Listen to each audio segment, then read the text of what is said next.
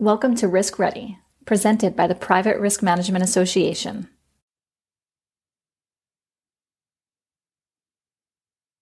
Well, welcome everyone. This is Spencer Houldin, the host of Insurance Thought Leaders Podcast, a Private Risk Management Association production. If you're not part of what we're doing in our movement, I certainly hope you'll join us. On our show today, I'm so excited to welcome Mark Friedlander.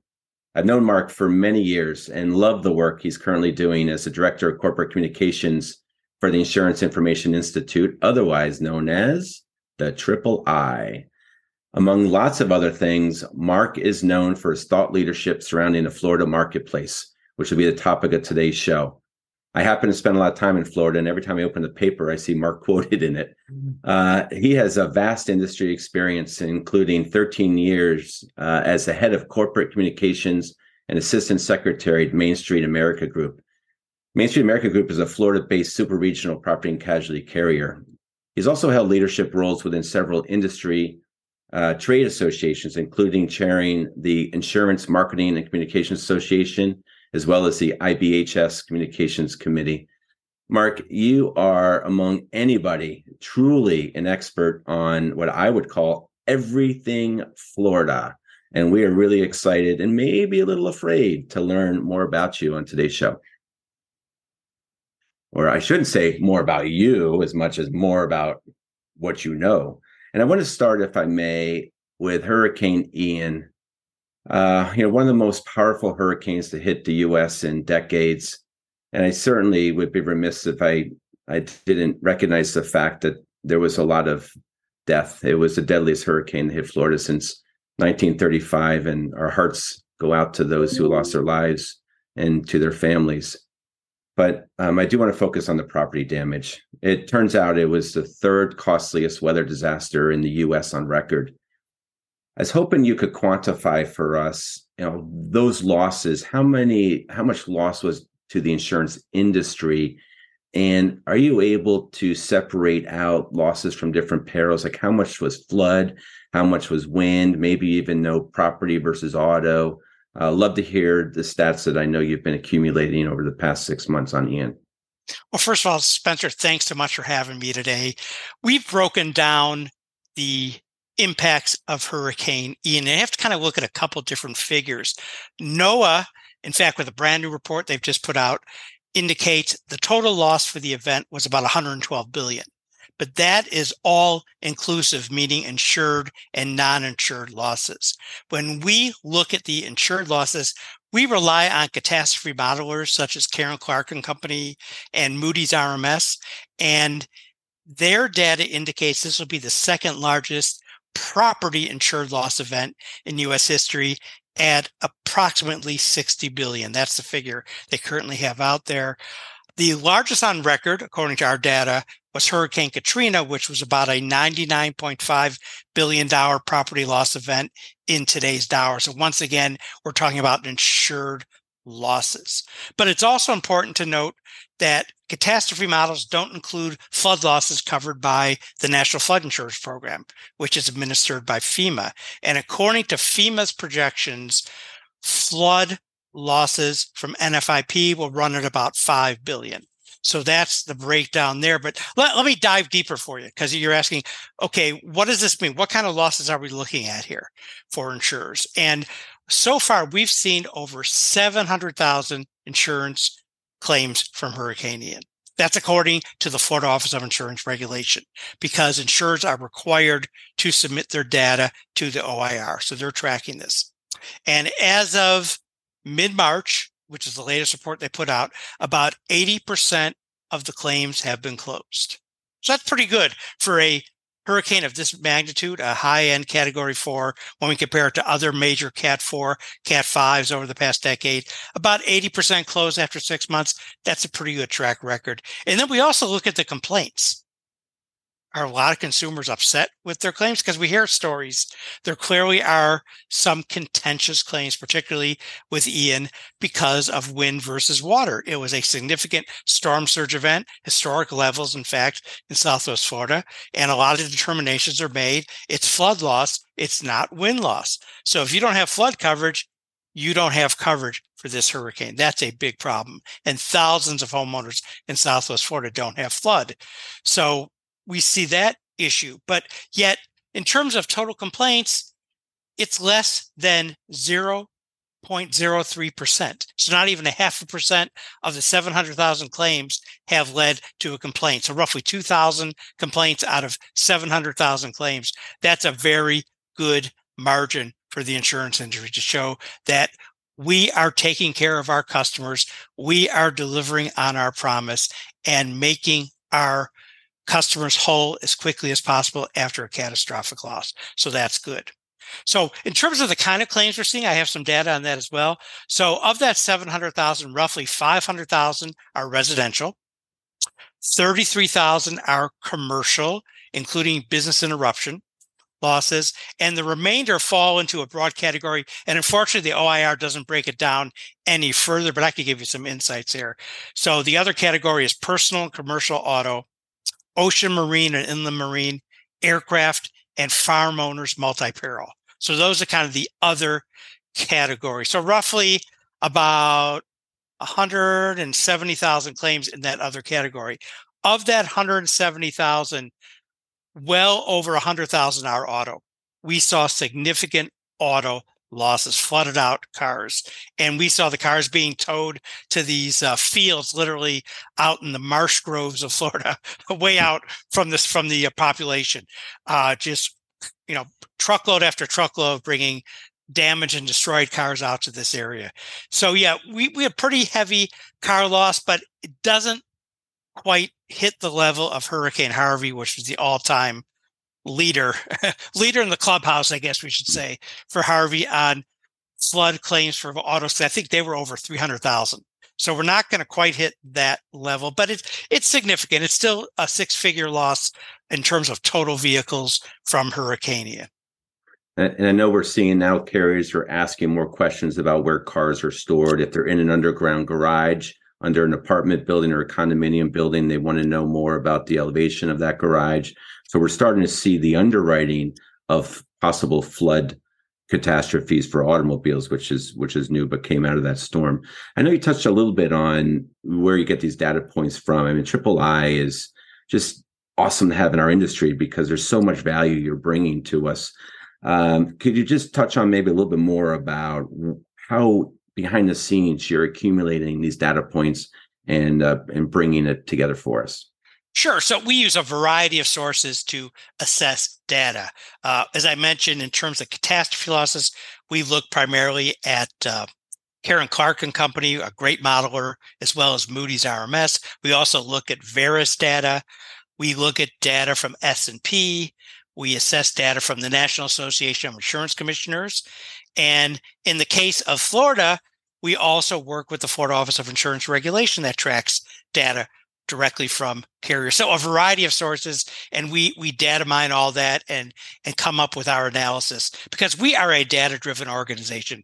That's what we do. We put data-driven info out into the marketplace to help consumers have a better understanding of insurance, make better choices on coverage.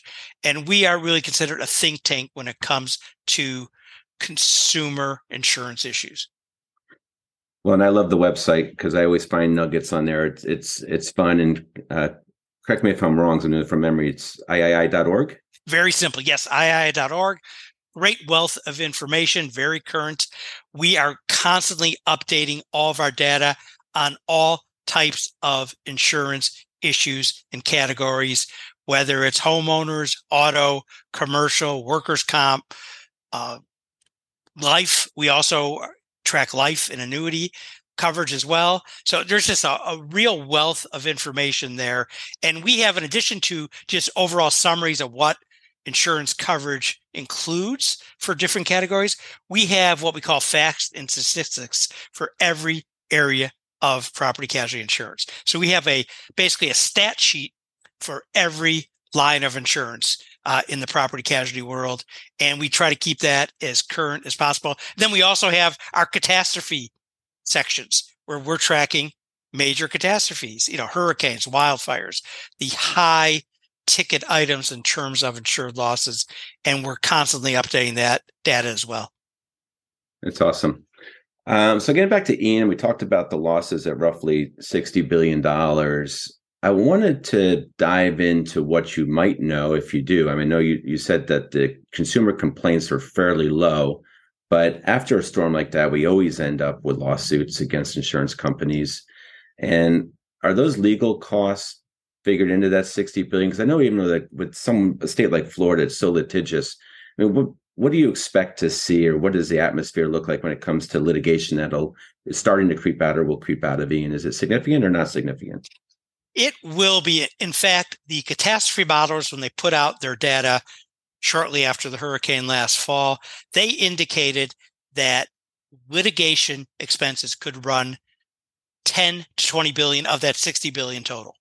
So they're already figuring that into the equation. So when you look at a $60 billion loss, it's technically 40 billion in claims paid, another 10 to 20 billion in litigation related costs. And when you look at a litigious state like Florida, it's a good factor to work in because Florida is the most litigious state in the country. In fact, Florida's had what we call a litigation abuse problem for many years.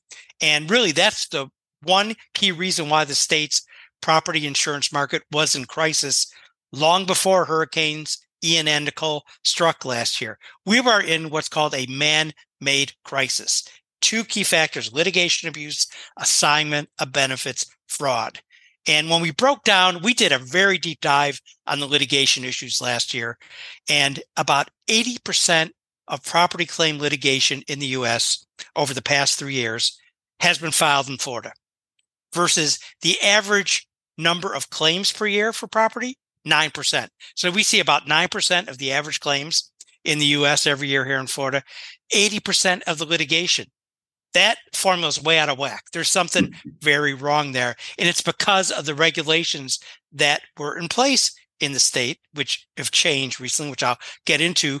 But it basically invited lawsuits to be filed because there was a statute in place until the end of last year called one-way attorney fees, where the insurer's on the hook for paying the fees of the plaintiff if any monetary award is allowed in a court decision. So if you, the plaintiff, you're the the claimant, if you're awarded $1, all of your attorney fees are paid. So it could be several $100,000 of attorney fees have been racked up on one single lawsuit, and just keep multiplying that. And really, that's the reason why 7 Florida residential insurers have gone insolvent in just the past year. It was litigation abuse that drove them out of the market. And we're still seeing it. I mean, the legislature just passed a second bill, a pretty major tort reform bill that will now eliminate one-way attorney fees for all lines of insurance, not just property. Property was handled in a December 2022 special session. Now, a new bill that the governor signed into law on March 24th indicates all lines of insurance will no longer be subject to one-way attorney fees. So what happened before that bill was signed by the governor? Plaintiffs' attorneys were in a mad scramble to sue insurers. It was completely off the scale. We've never seen anything like it. 90,000 plus lawsuits were filed in 5 days before the governor signed the bill. That shows how out of control litigation abuse is here in Florida. One firm alone, Morgan & Morgan, which is boasting is the largest plaintiffs firm in the country, or personal injury, probably that's a better term they use, personal injury firm in the country. They publicly came out and said, yeah, we filed about 23,000 of those. So they were thrilled to say they were the leader of the pack. So one firm alone, one of the largest in the country, as they claim, 23,000 suits, total over 90, 50,000 of those 90 were filed just in Miami-Dade County, which is the largest population county in the state. So now that's going to tie up court systems for years in Florida. So even though laws are changing, bills are making vast improvements to the market, we have litigation abuse that's completely out of control. And now we're going to have to deal with 90,000 plus lawsuits on top of all the other litigation that was already in the pipeline. It's crazy, and maybe this relates to a practice that we see often that you can speak to. What I call storm chaser roofers. I have an uncle who lives in Sarasota, Florida, and he called me 2.5 weeks ago. Some gentleman came knocking on his door, claimed he was a roofer, which I assume he was a roofer, said he threw a drone over my uncle's house and there were a few shingles that were missing, and that he would be successful, quite confidently would be successful in having his roof replaced on the back of his insurance policy if my uncle would assign his benefits of the policy to the roofer. And so my uncle called me and said, I want to file a claim. And here's what happened. And in which case it was time for Spencer to start lecturing his uncle. But this is not a one-off, is it? I mean, this is happening hundreds of times a day in the state of Florida. These roofers. Can you speak to that? That's part two of the equation of the man-made crisis in Florida, assignment of benefits fraud. We have had unscrupulous contractors canvassing neighborhoods for several years, literally going door to door and offering free roof replacements for what we call phantom claims, because in most cases, there's no damage. Now, we have unscrupulous contractors taking advantage of Hurricane Ian victims. That's kind of a separate category. But in general, we've had these roof replacement schemes going on for years with no storm damage. They were in my neighborhood knocking on doors, including yours truly, telling me I had hail damage. I don't think I've seen a hailstone in my 18 years living in Florida. I mean, I come from Chicago. I know hail, and I've had hail destroy my home and my vehicles in Chicago. Never a minor dent here in Florida. Trust me, if you have bad hail and your car's sitting outside, you know you have damage. Your vehicle will tell you have damage. You don't need to even go up on the roof. So one roofer went on my roof and said, "Oh, you've got all kinds of hail damage." I said, "Have a nice day. Have a good life." Because there's no hail damage here. No. But that's what they do. They tell homeowners, "Oh, there was a bad storm last month. We're working with your neighbors, your friends. We're replacing the roofs.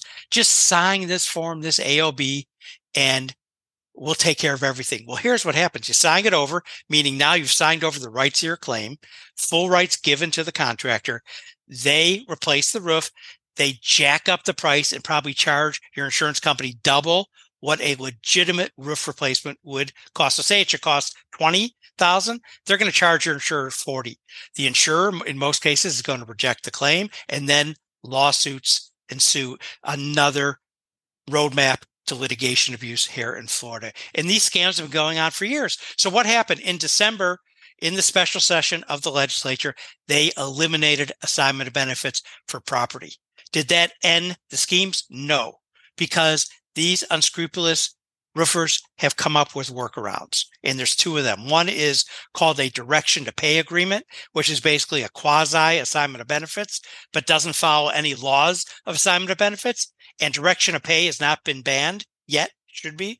And then the other one's called a insurance contingency agreement, where basically you're signing something, giving this contractor full rights to your roof replacement, with penalties involved, even liens potentially placed on your home. It's a really bad agreement to sign. Is it legal? According to lawyers, it is. I'm not an attorney, so I can't say so, but the attorneys say it is. But it is a sucker's punch, basically. You are signing over rights to a claim, and now you are obligated, even if that roofer never does the job. So if you need your roof fixed and it's been months and they haven't done anything, "Oh, I'm getting rid of this joker and I'm going to go find a legitimate roofer," right? You have to pay a penalty to get out of that contract with these contingency agreements. We worked with a news station down in Fort Myers for a homeowner that has not had their roof. They signed one of these agreements after Hurricane Ian. 6 months later, the roof still has a tarp. It's not fixed. And if they want to switch contractors, number one, 25% penalty they have to pay. So whatever the cost of the repair would have been, they have to pay 25% of that to get out of the contract. Number two is this roofer put a lien on their home. So if they don't pay up, they're going to lose their home. Unbelievable. Real scams. And unfortunately, we've seen so many Hurricane Ian victims scammed by these type of contractors. And I know the Florida Department of Financial Services has a very strong investigative fraud unit. They are working as hard as they can to crack down on these schemes and arrest these scammers when they clearly break the law. Sometimes these scammers work within the rule of law and they technically don't cross the line. You can't file charges against them. But there are many that are breaking the law, and we believe the investigative unit is doing a good job starting to crack down on these schemes. So you mentioned two parts of legislation that recently has passed and been signed by the governor. There's been some workarounds, as you mentioned. Is this legislation going to make a difference in all of this, do you think? Based on some early projections, a couple insurers have come out and started to talk about this, and the sense is this will begin to help stabilize Florida's insurance market. It's not going to happen right away. Nobody expected that. The realistic projections are about 18 to 24 months down the road, we'll have a more stable market, meaning that will give consumers choice. They will be able to shop their home coverage and have good options, and better competition usually leads to better pricing. It will also open up the market to perhaps new insurers want to come to Florida and start to write homes. Those that have pulled out of the market or never had really an interest in the Florida market because of all the problems there, they might want to step into this market and start writing more. So we're hoping roughly 18 to 24 months down the road, we'll see a more stable environment. But right now, we are far from stable. In fact, we have 24 residential insurers here in Florida that are on what's called the regulator's financial watch list because of concerns over their financial health. So could more residential insurers fail this year? Very possible.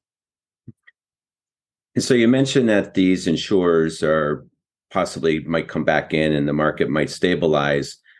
And that's because of some legislation changes. But I'm assuming that that would be the case if the wind doesn't blow. I mean, if we end up with a Cat 4, I mean, Ian was a bad storm, but Ian wasn't the biggest storm we could possibly have in Florida. I mean, if we have a Cat 4 hit Palm Beach County this coming summer, would you agree with me that that prediction of a possible stable industry probably won't come to fruition?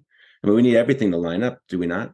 We do, absolutely. In fact, if a Cat 4 or Cat 5 hits Palm Beach County or other South Florida counties, that is a scenario where potentially the reserves of Citizens Property Insurance Corporation, the state-backed insurer of last resort, would be wiped out. Citizens has the largest market share in Florida. In fact, their market share, they have about 1.2 million policies in force today. Their market share is 50% higher than any private insurer in the state. That shows how much market they have right now. It's because of the volatility of the market. And they are in a very exposed position, extreme risk exposure, because they are rate restricted. So they cannot charge the same rates as private insurers. And they just filed actually for a 14.2% rate increase. If it gets approved, it would be the largest on record, but it's still well below what we call actuarially sound rates. They need to be charging upwards of 55% average increases this year to keep up with the risk exposure they are writing. So that shows how far off the dynamic is there. So once again, South Florida major hurricane wipes out the reserves. Every Florida consumer then is on the hook to help replenish those reserves. What does that mean? Multi-year surcharges, whether you're a homeowner, condo owner, a renter, even a driver, your auto insurance policy will see multi-year surcharges. So yes, would it throw off the plan or the goal of the stable market? Absolutely. It would push it back extensively. But it's a beautiful state. The sun is shining in January. There are no taxes. But boy, it's starting to hurt the economy, though, isn't it, Mark? I mean, it is. People don't want to buy a house in Florida because it's at the point that you can't afford the darn insurance that comes with it. The property insurance is still, for a better term, off the scale. I mean, the latest projection, this was actually presented at a recent board meeting of Citizens. Their CEO presented that Florida's average premium in the private market now is over $5,000 a year. Wow. It's triple the rest of the U.S. When you look at the rest of the U.S. Is about, say, 1,500 to 1,700 roughly average. Florida over 5,000, so triple that. And we are projecting renewals this year will run on average about 40%. That might be low because recently several private insurers went before the Office of Insurance Regulation for public hearings, which are required when you have a rate increase of 15% or higher. They asked for rates from 45 to 103%. That's the rates they want to take. So if we're seeing that, that's just a sign we still have a lot of problems here. And it's going to be continued sticker shock for consumers. And many people who moved down to Florida don't think about the insurance aspects. Yeah, like I said, the sales, oh yeah, no state tax, beautiful. But you're paying most likely the highest average home insurance in the country. Recent data shows you're also paying the highest average auto insurance in the country now. So you're getting a double whammy. And then when it comes to your home insurance, depending on the quality of your home in terms of replacement costs, you might have a problem finding coverage because many insurers aren't going to write your home if it's high risk, if it's at a certain level. For example, Citizens for Palm Beach and Broward counties has a $700,000 cap, as it does most of the state. So dwelling coverage limit is 700. Many homes today, especially in South Florida, are well above that 700. So where are you going to turn? You're going to have to go to the surplus market. Most likely turn to the surplus market because no residential insurer is going to write you. Well, I feel badly that I made you come on here and give all this bad news because you're a really nice guy. So I think, Mark, what we're going to do a second podcast with you and give you a chance to redeem yourself. We'll talk about the California marketplace, and then you can really give all the good news. Oh, wow. Lovely. Mark, this has been awesome. Thank you. And we look forward to having you back. I hope the listeners will check out III.org, and see tons of stats and great presentations. There's some PowerPoints even on there. If you dig around, you'll find all sorts of nuggets in that website. And you're truly a gentleman to come on here, and I appreciate all the knowledge you've shared with us today. Thanks again for having me. Great information for your audience. And like I said, III.org, a wealth of information. Take a visit there, and you'll be very happy to find a lot of good data you could probably use. Thank you for joining us today for the Risk Ready podcast. We encourage you to subscribe, download, and review our podcast. Until the next time, stay risk ready.